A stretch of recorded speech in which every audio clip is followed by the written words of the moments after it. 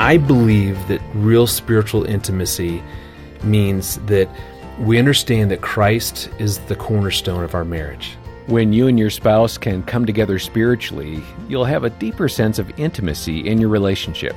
This is Focus on the Family Minute, and Dr. Greg Smalley talks about that connection.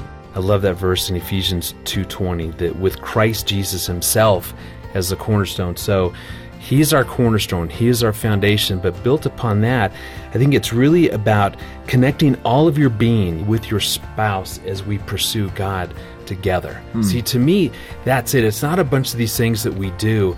It's offering one another all of who we are.